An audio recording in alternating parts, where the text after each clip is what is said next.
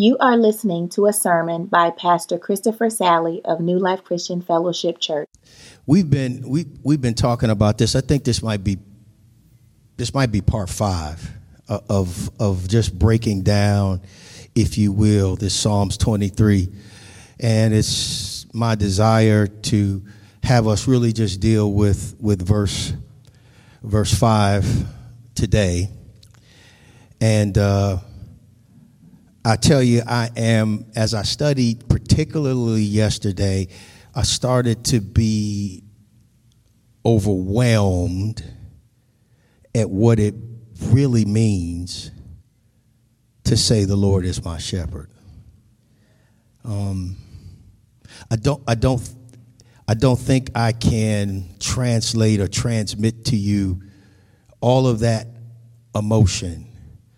I believe that's the work of the Holy Spirit that will work in your life, not necessarily just during this time that we explore this in this pulpit, but as you meditate on the Word of God and you meditate on your relationship with God, as you appreciate what God has done for you, you allow the Holy Spirit to lead and guide you. As you spend time with your shepherd, I believe you too will be overcome when you realize what these words are saying. And as we kind of go back a little bit, and for David to say, I shall not want. I won't be in want. It's not that I won't have trouble. It's not that my life will be set up so that I'll always be prosperous, but I won't want because I have the shepherd. And if you have the shepherd, you have everything. That's why my heart is, okay, I guess I'm doing it now. That's why my heart is heavy. Because more than whether there is Roe v. Wade or not Roe v. Wade, I'm not didn't celebrate it passing, and I'm not celebrating it being repealed. I'm saying it matters, but what matters more is we have to get to a place where we can convince those that are not in the sheepfold of God that they need a shepherd. It doesn't matter what side, if you're progressive or conservative, or if you happen to land on something that lines up with the Bible in your personal belief system. That's like, that falls in the category for me of interesting but irrelevant. If it doesn't flow from a relationship with the creator and sustainer of all life, who has said he wants to enter into an eternal love relationship, no matter what you think, no matter what you do, no matter what you say, no matter your personal moral code, if it doesn't flow from a relationship with the King and it's not based upon saying and preaching to others that thy kingdom come, thy will be done, if it's not going to be because you're a kingdom person, it's very sad to me that you could be right or wrong about an issue, but it doesn't flow from the fact that you don't have a relationship with the King. That's all that matters. That's what matters in time. That's definitely what matters in eternity. Jesus said, I came that they might have life and they might have it more abundantly. It's not about a progressive agenda, or it's about biblical truth and biblical values, and they don't change. I am interested more than anything else of celebrating, adding to the number, those people that will simply say this: the Savior of my life is the Son of God. The guiding authority in my life is the Word of God. And the citizenship that I keep in view is in the kingdom of God. That's how we make real and lasting change. If we can add to those that will say that, everything else will take care of itself. You have to at least start there, and then we've got to get in the, once you get in the game, then you got to struggle by actually following the shepherd, doing what the shepherd says, allowing him to lead you beside the still waters, allowing him to restore your soul, allowing him to say, for you to say, thy rod and thy staff, they comfort me. But again, it doesn't matter if it doesn't flow from a place where you have a relationship with the shepherd, it is all for naught. You can make better citizens that way, sure, but I'm not talking about the citizenship here. Because the citizenship I have in view is in heaven. That's the one that matters.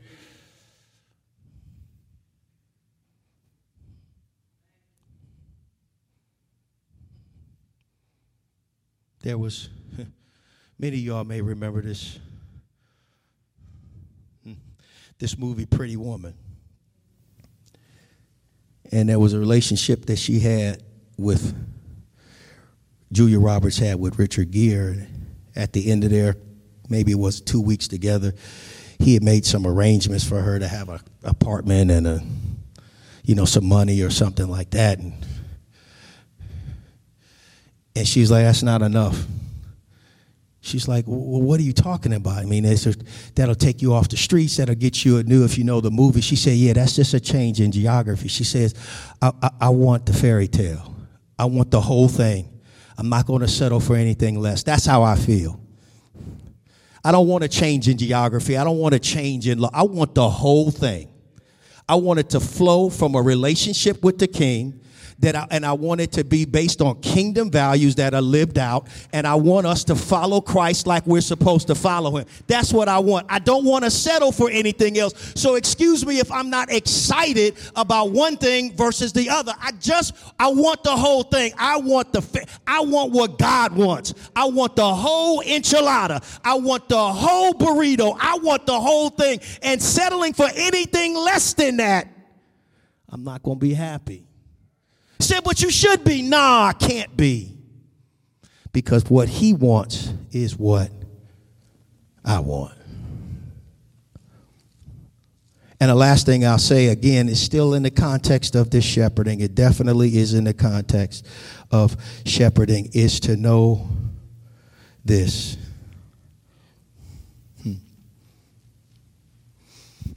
I'll read it in the NIV because it's just a little easier to. And again, I just want us to be very careful about what we say, what we do. People are looking at us. They want to know what we think about the times. And First Chronicles talks about the men of Issachar. That the men of Issachar were men that knew the times. They knew what they should do. We have to be like that.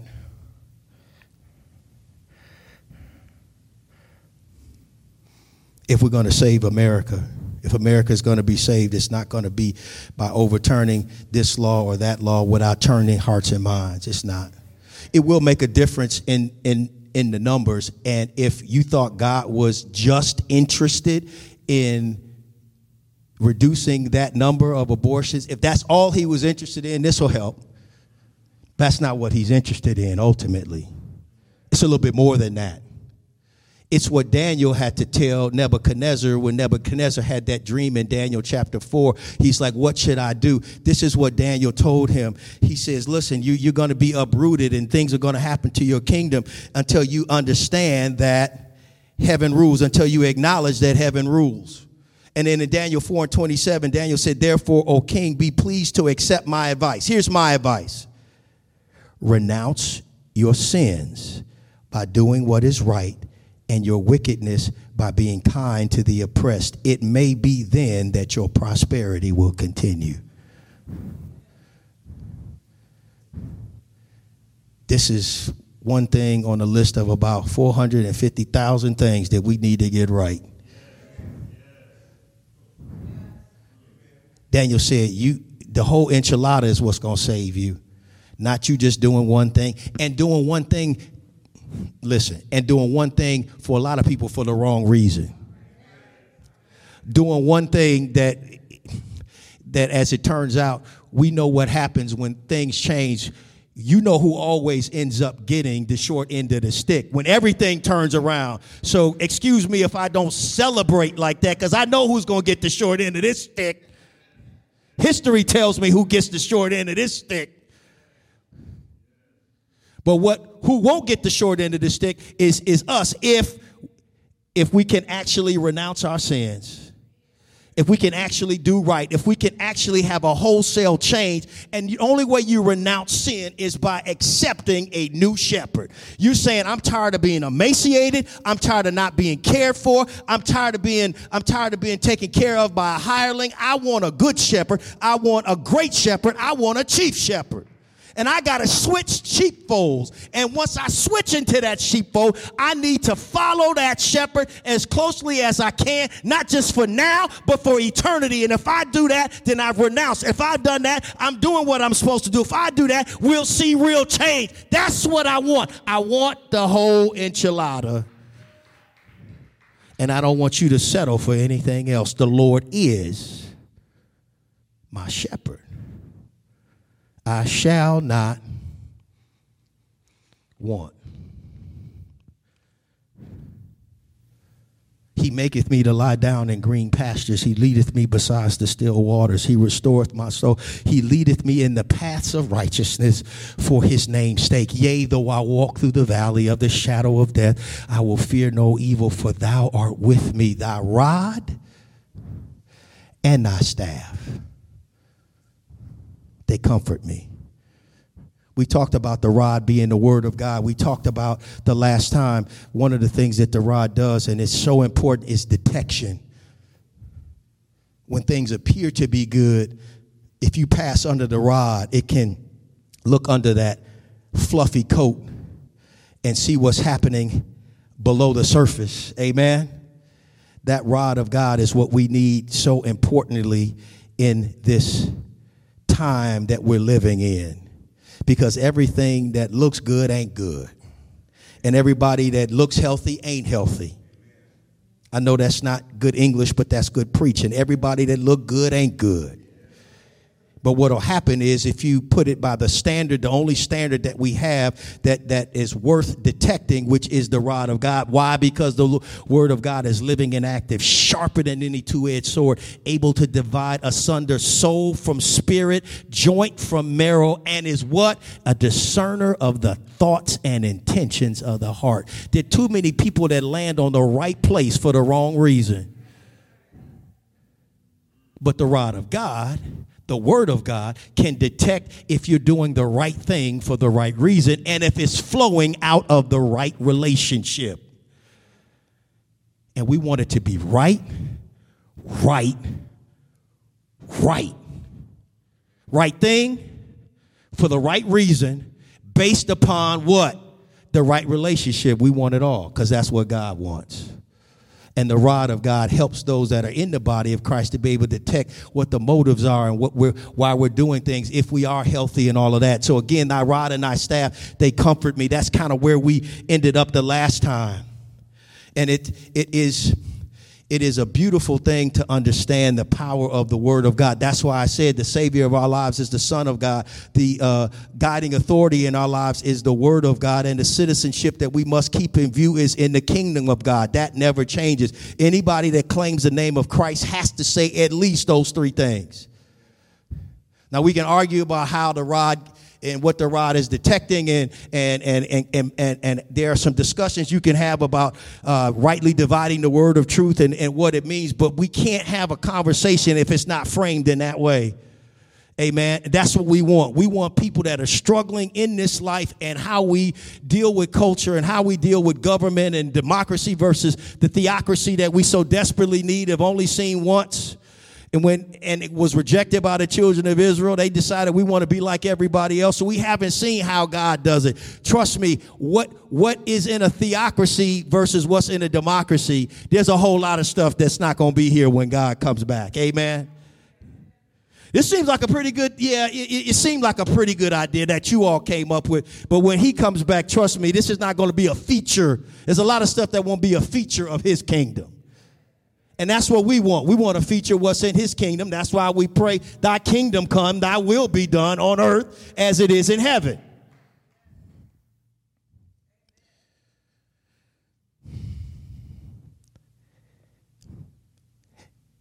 And then you get to verse 5. And he says, thou preparest a table for me in the presence of mine enemies.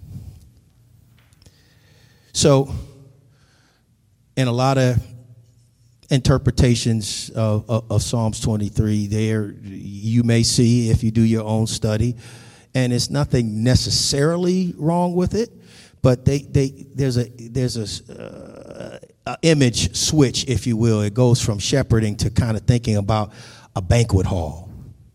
You know, that someone is, setting a table for you, thinking about a meal. But you can, consistent with everything else about shepherding, be in a place where you continue with the shepherding imagery without shifting to a imagery about a banquet hall. So when you talk about preparing a table for me, a table is, another word for table is the Mexican word mesa, the Spanish word mesa. You know what a mesa is. The mesa is that high, come on somebody, that high flat land that is like, it's almost like a tabletop. That's what it means. You have these very high mesas. You see them, they're in African shepherding, and particularly in Western United States. In mountain regions, they have these mesas, and they're in the summer range. So again, we're in the summer, and so again, to be able to say that thou preparest a table for me is talking about and is consistent with the higher ground of summer range. Trust me, I'm going somewhere with this. And when I get there, y'all better be shouting. Okay, let me just warn you. If you don't want to shout, get out now, because otherwise you might get excited about the preparation of your shepherd / savior of your life. Thou preparest a table for me, a mesa for me. That sum up, you preparest a table for me, and you do it, beloved, in the presence of mine enemies. The enemy is everywhere. In the home range, in the winter part, in the summer part, the spring, wherever you go, he's there. In the valley, he's there. When you get to the higher ground, the enemy's still there. Always watching, always waiting, always looking for an opportunity, always hoping that you're dumb enough to move away from the shepherd so he can steal, kill, and destroy. But Jesus said, I didn't come to steal, kill, and destroy. I came that they might have life, and they have it more abundantly. You better know who's taking care of you. You better know what kind of shepherd that you have and what kind of shepherd that you need. But this shepherd goes ahead of the sheep to prepare the land. That means that the shepherd, his work is characterized by two things: sacrifice and hard work. Amen. Picking poisonous plants like camas out of the ground. You know, this book I've been reading by Philip Keller and his experience as a shepherd talks about he with his children, I believe, sons and daughters, spending time before they got to the table, the mesa, on their hands and knees, picking up weeds that are noxious, weeds that, as again, sheep just being sheep, they're concerned with the 5 inches in front of their face.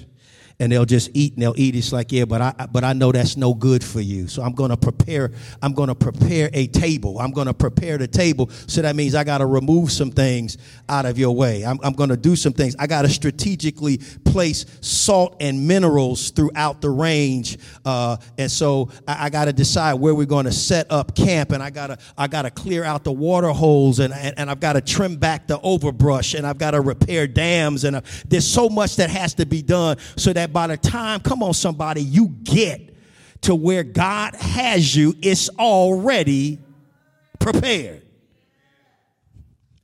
When you get to where God has something prepared for you, you want to know that you understand that sacrifice and hard work has already been done by the shepherd, that you might enjoy higher ground. Amen.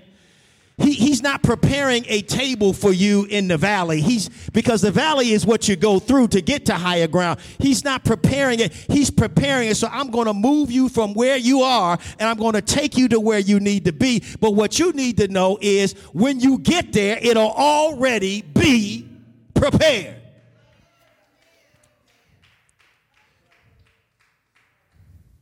Because he's our intercessor, and he's our high priest. Romans 8:34 says, who is he that condemneth? It is Christ that died, yea, that is risen again, who is even at the right hand of God, who also maketh intercession for us. Hebrews 4 says, seeing that we have such a great high priest that is passed into the heavens, Jesus, the Son of God, let us hold fast to our profession. For we don't have a high priest that cannot be touched with the feeling of our infirmities, but was in all points tempted like we are, yet without sin. Let us therefore come boldly to the throne of grace, that we obtain mercy and find grace to help in time of need. He's already preparing because he knows what you're going to go through. What did he tell Peter? Peter, he says in Luke chapter, I think it was Luke chapter 22, he said, Peter, Simon, Simon. And you know, it's a very rare thing when God calls your name twice. You always got to look, wait a minute, what did he say? Abraham, Jacob, Samuel, Moses, Simon, Saul, Martha. It's like 7 people, and then one city, Jerusalem. So when he calls your name twice, you know it's a special thing. He said, Simon, Satan desirous to sift you like wheat, but I have prayed for you. Listen, he said, I prayed for you. And that's Luke 22. He says, Simon, Satan has asked to sift you as wheat, but I have prayed for you, Simon, that your faith may not fail. And when you have turned back, strengthen your brothers. He says, this is the passage where Jesus knows that Simon Peter is getting ready to deny him 3 times.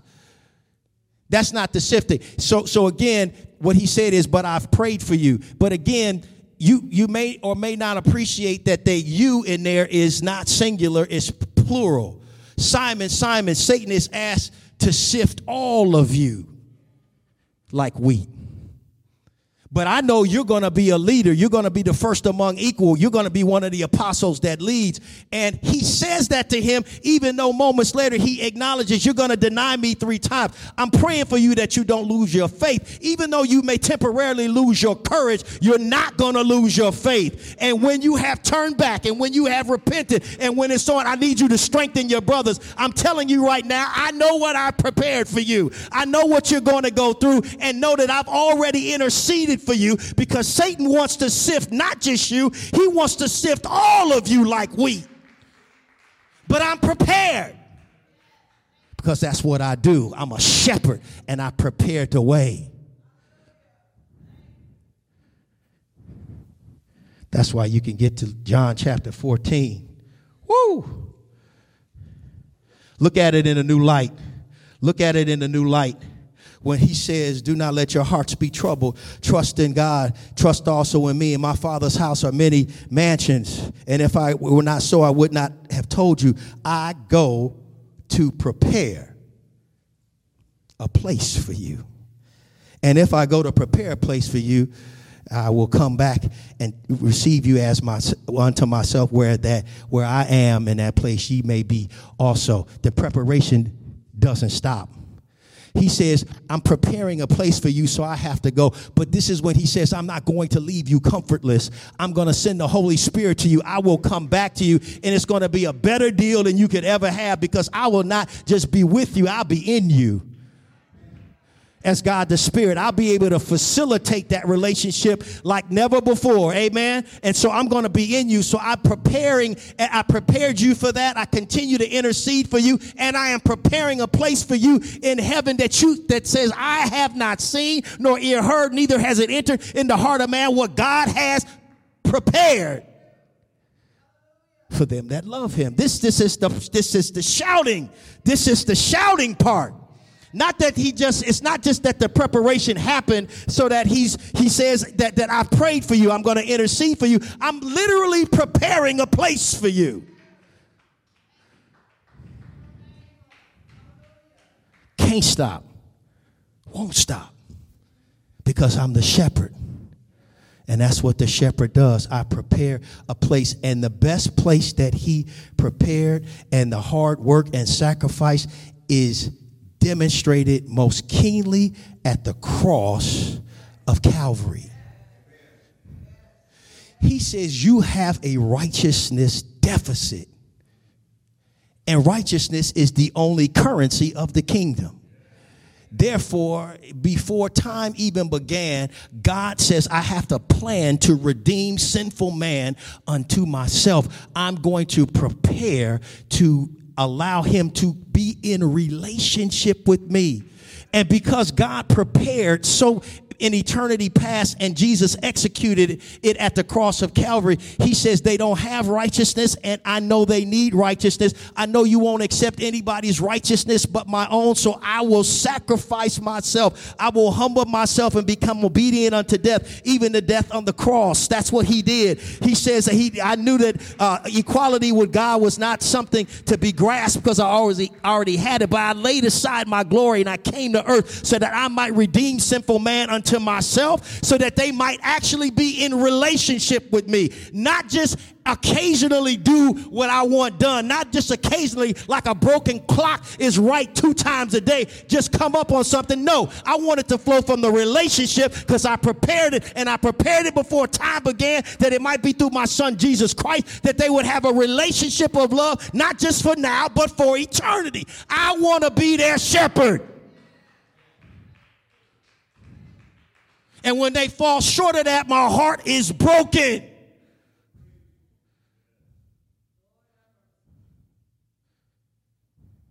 And if they happen to get it right or wrong based upon their personal desire to either accept or reject my truth, it breaks my heart. Because every truth that I reveal, I want you to simply receive. I don't want you to reject it and then rethink it, and then replace it. When you rethink it, it becomes philosophy. When you replace it, it becomes religion. I'm not interested in that. I'm not interested in your thoughts. I'm not interested in your dreams and your desires. I'm not interested in you telling me, nah, I'm good.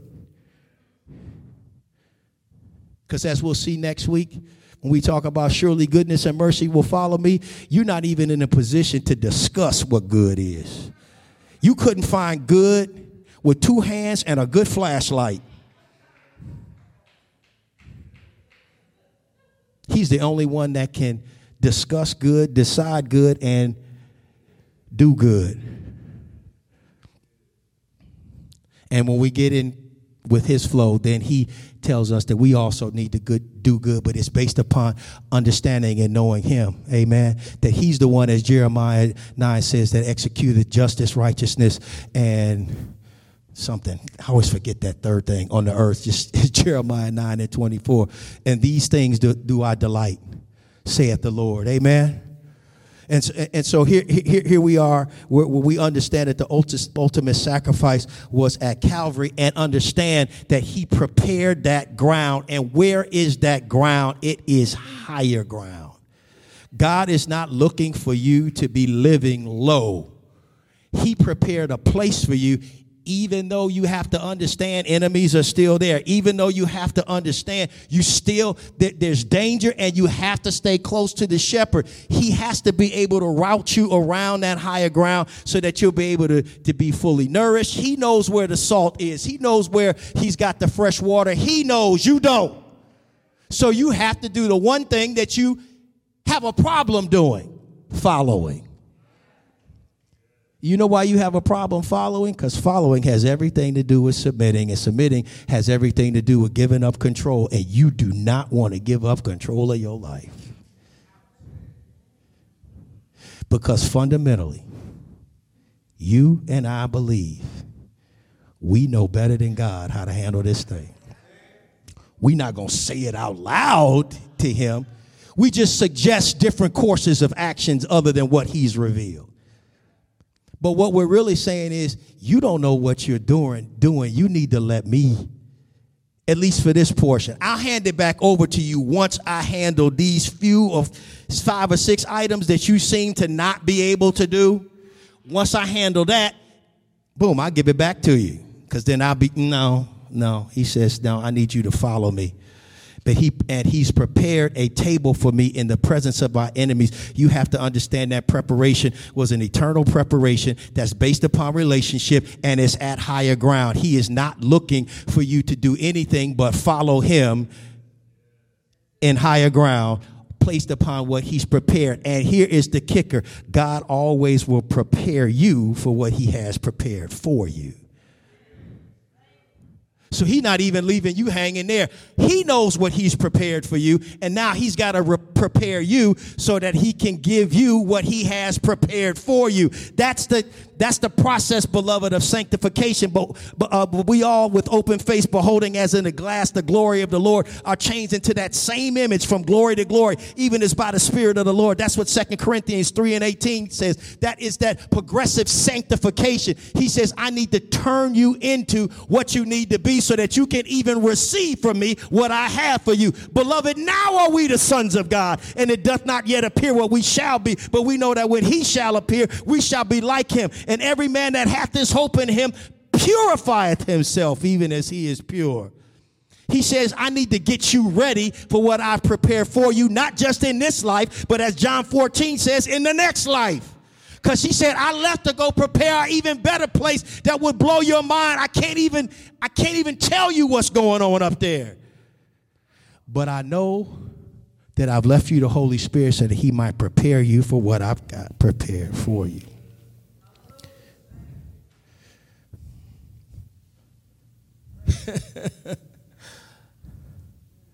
Let me just say this then. Thou anointest my head with oil. I move through this. There's really 2 reasons why a shepherd anoints sheep's heads with oil. Because it will reduce friction and it'll remove irritation. When the summer comes, summer season, we love the summer season. It's the best season. It's warm out. It's great. It's beautiful. But summer season is also, particularly when you're shepherding, it's fly season. You know how many times you set up that outdoor furniture on your deck and you get ready, and the next thing you know, you sit down, you're like, where are all of these bugs coming from? They have been waiting for summer as well. And they have been waiting for you to get out there in your little shorts and your little T-shirt so that they can feast as well. You're like, where are all these?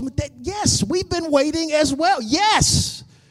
Yes, all of the little carpenter ants are out. All of the bees are out. All of the mosquitoes with the West Nile, they're out. Yes, it's there. This is their time too. This is peak season.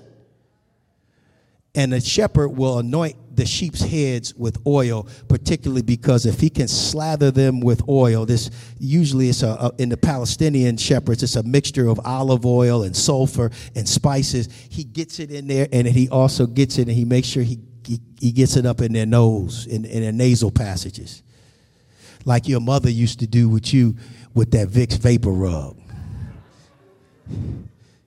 You know how Mama's always fat fingered that Vicks Vapor Rub. It's not like a little, it's like boom, slop. Whole no, and the thing is, I know as a kid, I didn't really mind it because I liked the smell of Vicks Vapor Rub. So it wasn't the bad, but it wasn't like, let me just rub a little on your upper lip, baby. No, it's 2 fingers, it's in, and it's like plop. Your whole no, that's the image I want you to get. That's the image I want you to get. That's what the shepherd is doing. I'm trying to reduce these nasal flies and these deer flies and these warble flies and these bot flies and these heel flies, these black flies, mosquitoes, gnats, all of those. Because if you, as I said before, you'll never lie down unless you're free from friction, you're free from fear, free from foraging, and free from flies. I mean, the sheep just can't concentrate. And it should not surprise you that as God moves you to higher ground and as he's prepared a table for you on higher ground in the presence of your enemies, that the pests come so that you can be distracted, so you cannot enjoy what God has for you. But you have to understand that the oil of the Holy Spirit, amen, the oil is representative of the Holy Spirit. The Holy Spirit will be able to keep you focused so that you can lie down and enjoy what God has for you. But you got to stay close to the shepherd. You can't get that oil treatment. Come on, somebody. You can't get that oil treatment if you're not flowing with the shepherd, if you're not by him, that he can get to you and say, listen, I know that these irritants are coming. I know that these irritants are all around. That's part of the spectrum of enemies, if you will. But I've got something for you that if you stay close to me, I will reduce your irritation so that you might actually enjoy what I have for you in the place that I have it, because it's already prepared. I know the enemy wants to distract you. That's what this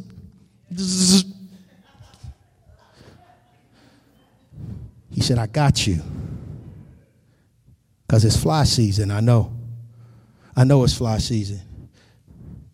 That's why he says over and over and over. The scripture says, be not drunk with wine, but be ye, which is excess, but be ye filled with the Holy Spirit. Again, this filling of the Holy Spirit, again, it's not just a one-time thing. You get filled with the Holy Spirit as you're controlled by the Holy Spirit. It's not a one-time application. Amen. It is positionally for us to be in the body of Christ, but for real power, it means that you and I have to be open to the move of the Holy Spirit and submit our lives to him so that he might be able to give us that Vicks Vapor Rub treatment that we so desperately need. He says, I need to give you more and more and more.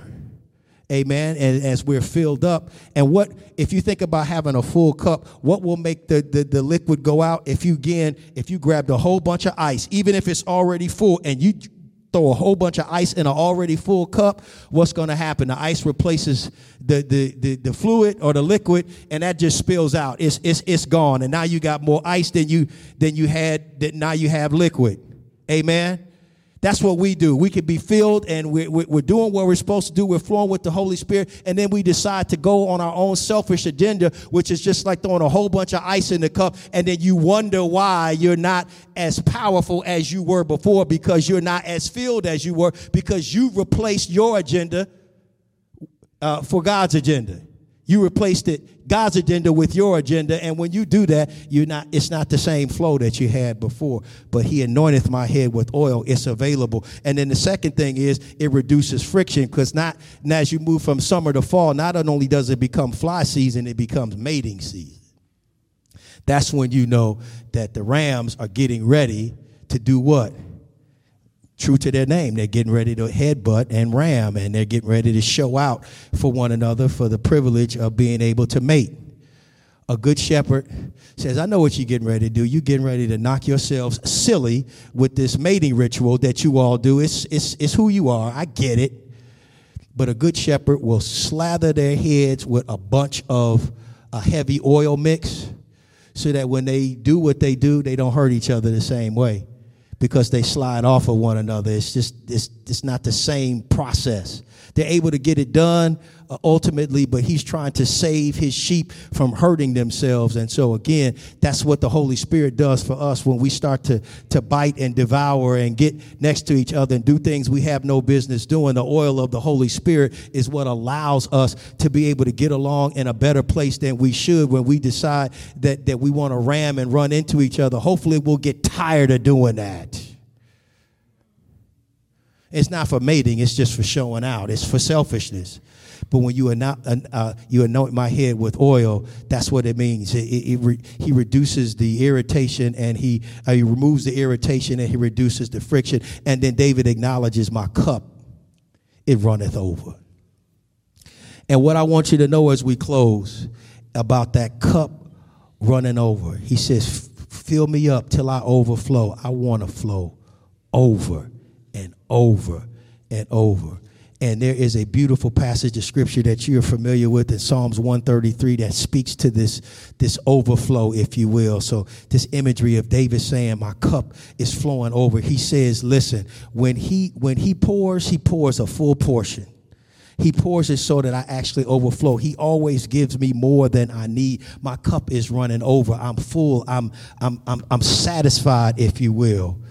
I'm satisfied such that if I looked at Psalms chapter 16, he says, keep me safe, O God, for I take refuge. I said to the Lord, you are my God. Apart from you, I have no good thing. As for the saints who are in the land, they are the glorious ones in whom is all my delight. The sorrows of those will increase who run after other gods. I will not pour out their libations of blood or take up their names on my lips. Lord, you have assigned me my portion and my cup.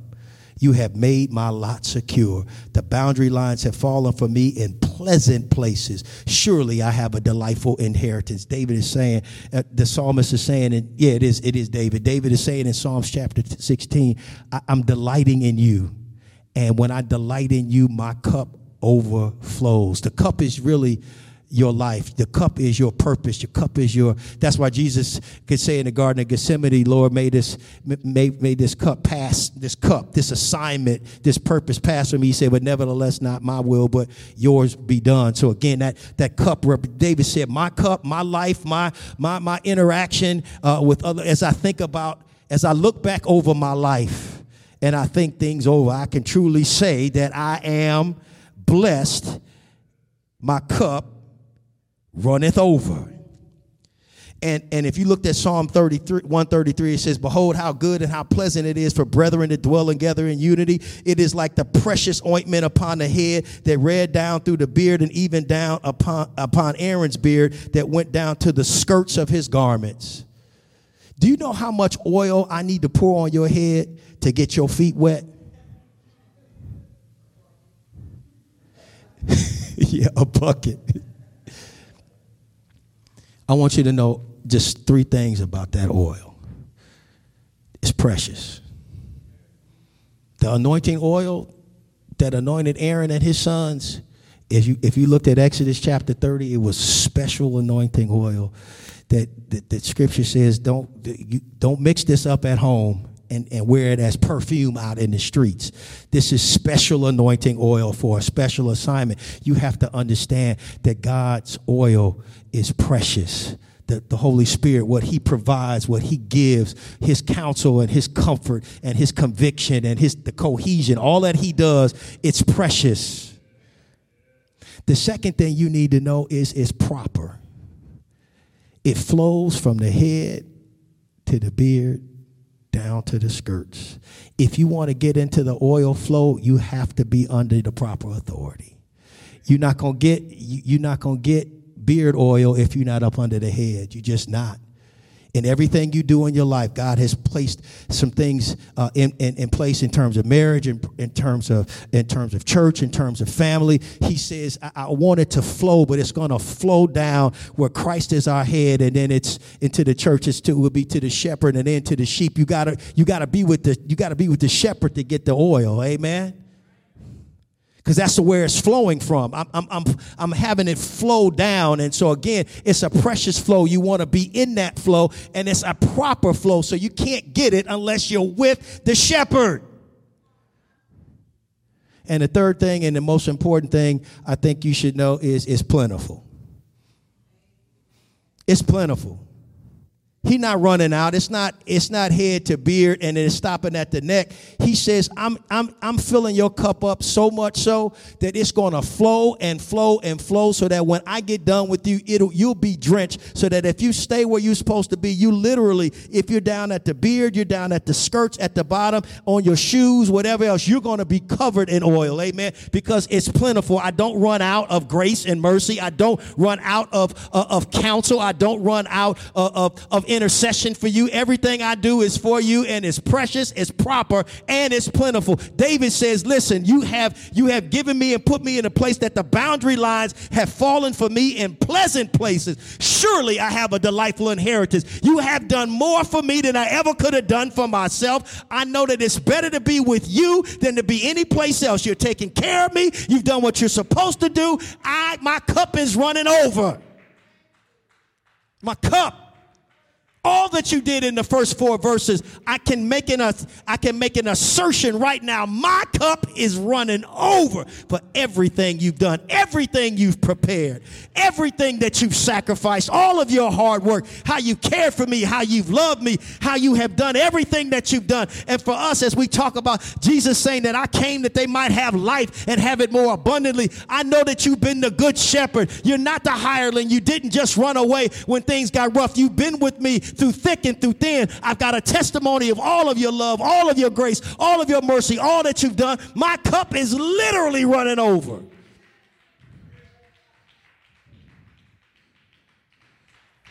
And that's where we'll end it now, with the understanding that last verse, surely goodness and mercy will follow me all the days of my life, and I will dwell in the house of the Lord forever. We'll look at that next time, but I want you to know the care of the shepherd prepares a table for you in the presence of your enemies. Thou anointest my head with oil.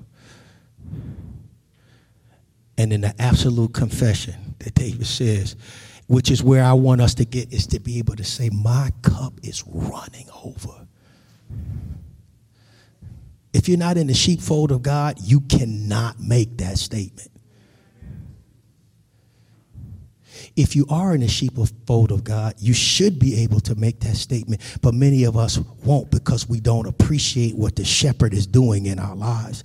And we're fighting the shepherd at every turn. And we don't want to go where he tells us to go. We don't want to submit. We want to be stagnant. We don't want to move. We don't want to feed where he tells us to feed. We want to do our own thing. We want to get cast and do all these other kind of things. But he's like, if I just follow you, my cup will be running over. Father, in the name of Jesus, we thank you. We praise you.